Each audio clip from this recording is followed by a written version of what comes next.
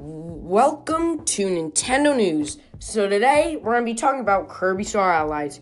So Kirby Star Allies is the most anticipated Kirby game coming out for the Switch. And the only Kirby game that's coming out for the Switch as of now. It's only 17 days, or under 17 days until release, and everyone is so hyped for this game. The awesome graphics, the awesome gameplay, the awesome abilities, everything.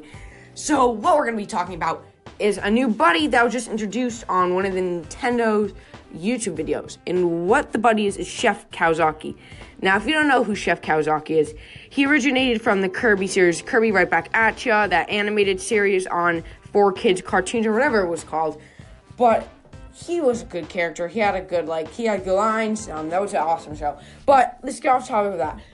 So Chef Kawazaki has awesome attacks, including his spoon attack. I don't know what to say, but he throws pots and pans and food.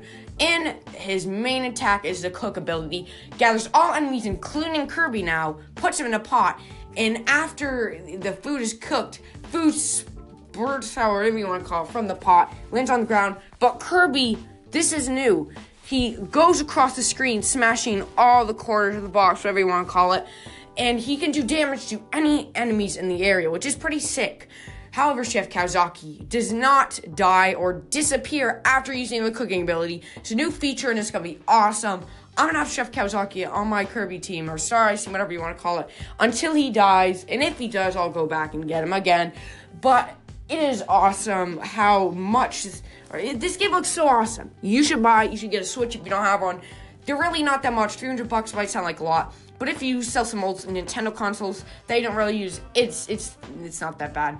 But thanks for watching. This has been Nintendo News. Hope you enjoyed. Peace out.